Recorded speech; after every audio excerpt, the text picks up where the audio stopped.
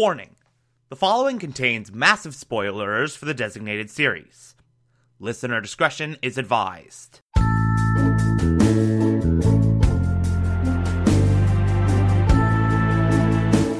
You're listening to the Television Archive, a show where we, the television-loving hordes of the internet, take a deep dive into what used to be in our beloved medium.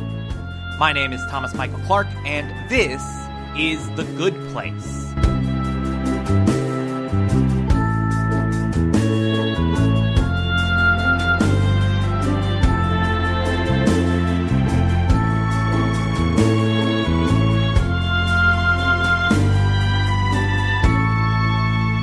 Today we will be discussing Season 1, Episode 3, titled Tahani Al-Jamil. Okay, bunch of stuff going on in this episode, lots to talk about here. First and foremost, so the A-plot of this episode focuses, as the title might suggest, on Tahani. Specifically, Eleanor's perception of her. More specifically, the fact that Eleanor hates her for seemingly no reason at all. And this episode kind of explores that the quote-unquote rivalry, very one-sided though it may be, between the two of them. Like, Eleanor's just disdain for Tahani and why she feels that way, and sort of working through all of that in this ongoing journey of Eleanor trying to be not a horrible person. And she's convinced throughout this episode that Tahani wrote the note, Tahani wrote the "you don't belong here" note. It must have been her, it can't be anyone else, it must have been her. Because, again, Eleanor hates Tahani for no apparent reason, and Eleanor really wants that to be true. Eleanor really wants to be right about Tahani.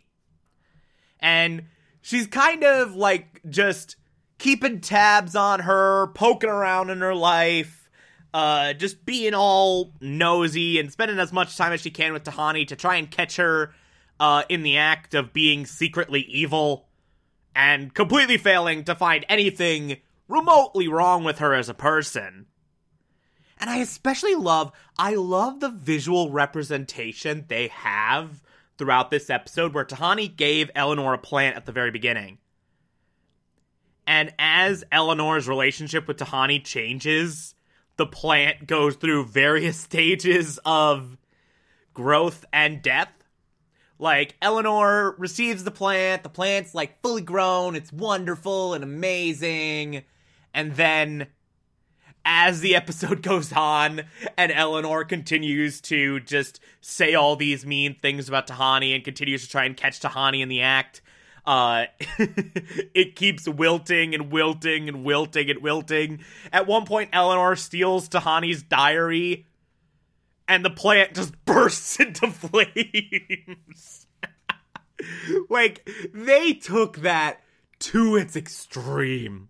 They took that to an incredible, incredible extreme, and I love it. But essentially, this storyline is Eleanor sort of, with Chidi's guidance, of course, ethics professor, yada yada yada. By the way, Chidi himself goes on a journey throughout this episode, which we'll get into in a minute. Chidi kind of holds the mirror up to Eleanor's face and is just like, no! This is completely manufactured. You are making up these feelings. There's nothing to say that Tahani isn't in any way a good person. Also, it seems incredibly obvious to me, clearly you wrote that note. That is a manifestation of your guilt. That is one of many ways in which you are affecting this world. So, yeah, you're insane. You're, like, this is dumb, and this is stupid, and this is made up, and you're just looking for an excuse to be horrible. And sort of through this, Eleanor kind of confronts her feelings of, like, anytime she comes face to face with someone who she thinks is better than her, she tries to drag them down to her level. She hates thinking that someone might be better than her. There's actually a really good flashback storyline, which I actually haven't been talking much about the flashbacks in these early episodes, but they've been doing flashback arcs. The last episode had a whole thing where she refused to be designated driver, and this one, it's a thing where she basically has an argument about cancel culture with her then boyfriend. Like, it's not called by that name because we weren't quite there as a society yet, but like, literally, that is the case. There was a whole thing of like, no, we have to boycott this coffee shop because he's being a pervert and sexually harasses women. And Eleanor just has this whole thing of like, no, I'm still getting the coffee shop. You can't make me not go. And it's this whole thing about that. So it's this great juxtaposition. But Eleanor kind of comes face to face with these emotions, brings the diary back, actually comforts Tahani when she's crying about not being able to connect with Jianyu because Jianyu took a vow of silence. Jianyu never speaks, and she's not really feeling a connection with what's supposed to be her soulmate. And so, like, Eleanor kind of comforts Tahani, and it's a nice little moment, and then that plant just blooms and is, like, gigantic and is amazing, and everything's great. And after all of that, after all the work with Tahani, Tahani goes up to Eleanor with Michael, and Michael's like, hey, I've been looking for an assistant. I wanted Tahani to do it. But then Tahani recommended you for the job, so you're my assistant now, and we together are going to figure out what's wrong with this neighborhood.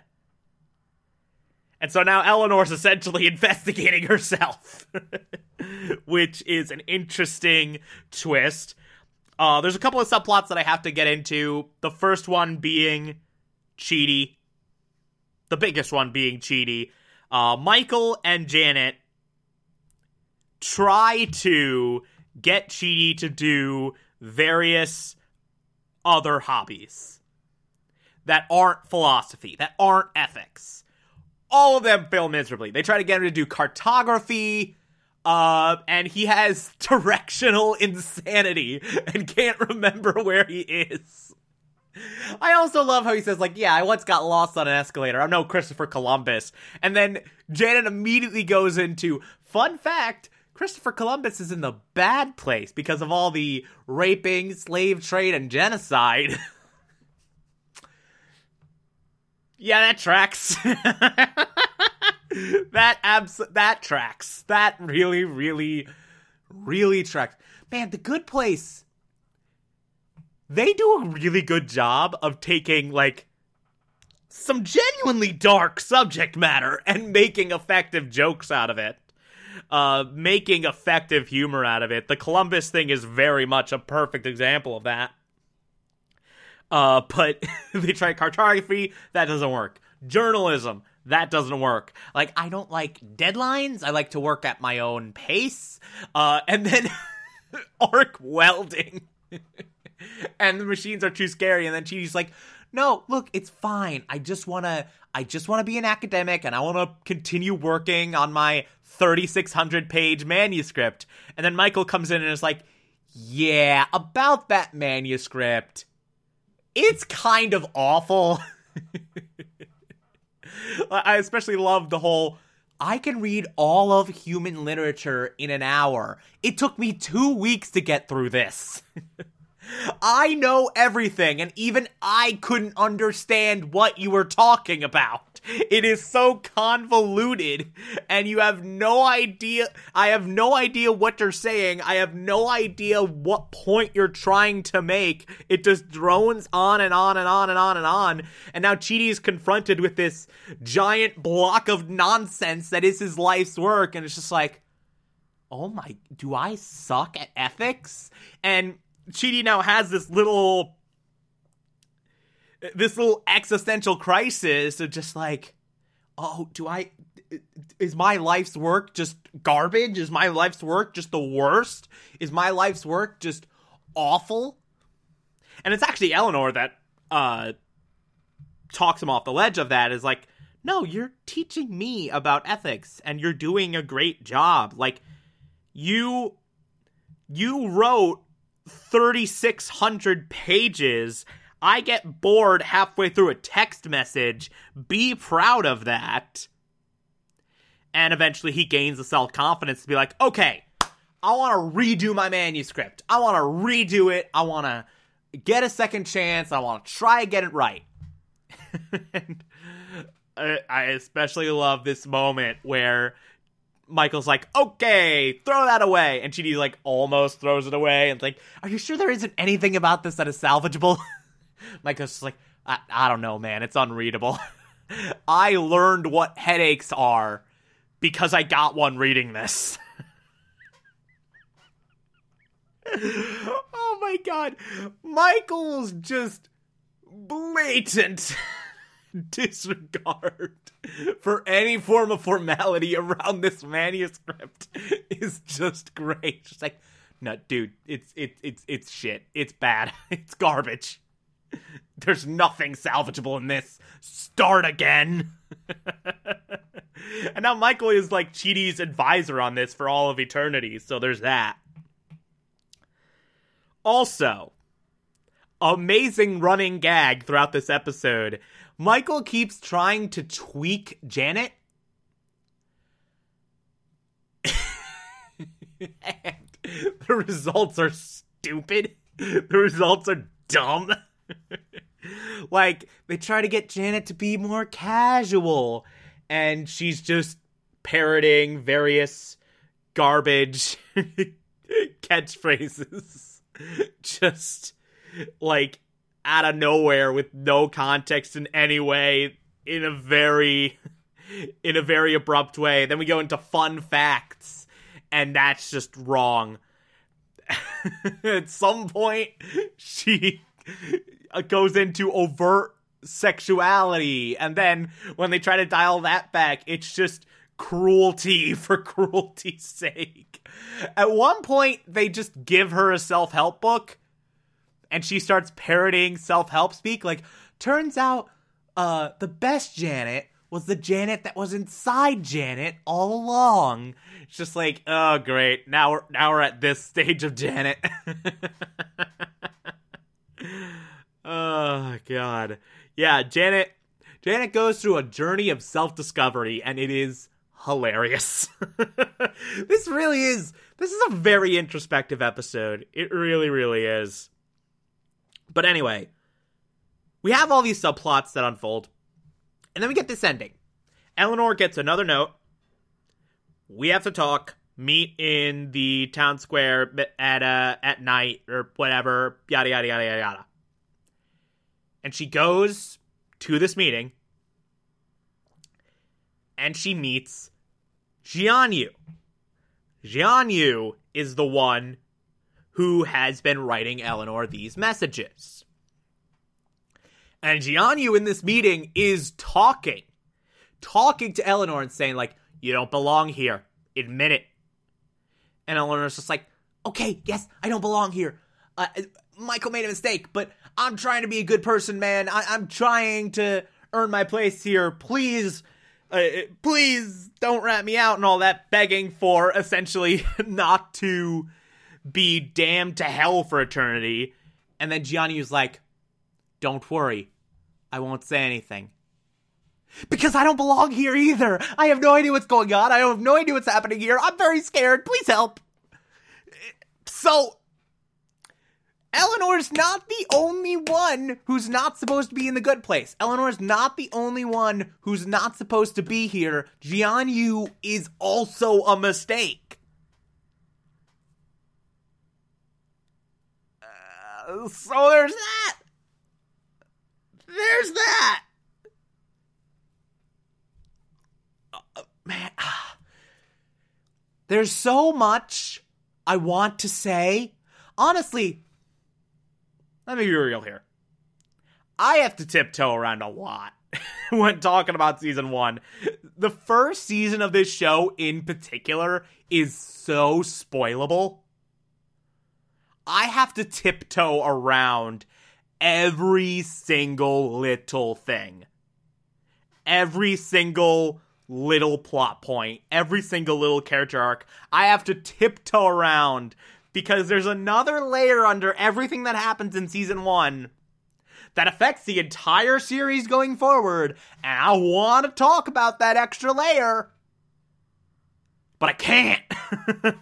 I can't without spoiling it for people who are watching this for the first time along with me.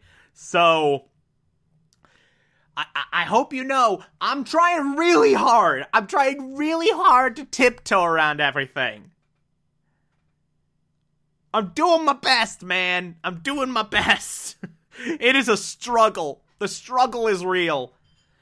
Anyway, that's it. That's it for this episode. Solid episode all around. If you like this, favorite the podcast, anchor.fm/TV archives so that you can be here every single Monday through Friday as I go through every single episode of this and other shows. And you can find it on pretty much whatever podcatcher app you prefer. Feel free to call in as well. It's simple as just push a button on the Anchor app. I'll play those on the show from time to time if you feel so inclined to send those in. Follow me on Twitter, Instagram, and Letterboxd, TomTom4468, and support the show. Patreon.com/Thomas Clark. Pledge just $1 a month. I appreciate everything you get through there. If you become patron, you can also get access to the Television Archive Supplemental, which I'll be putting up there once every month. I just last night put up an episode talking about the 2006 Death Note movie, which was something. That was a very interesting experience to kind of watch that film and see how it stacks up against the manga and the anime. Talked a lot about the things that work about that movie, ranted a lot about the totally unnecessary changes that were made, particularly in the third act, which kind of ruined a certain character. But yeah, if you want that big discussion, patreon.com/Thomas Clark for that. Or, if that doesn't work for you, you can also support the show directly via Anchor. I appreciate that as well. Tomorrow we will be discussing Season 1, Episode 4. Talk to you then.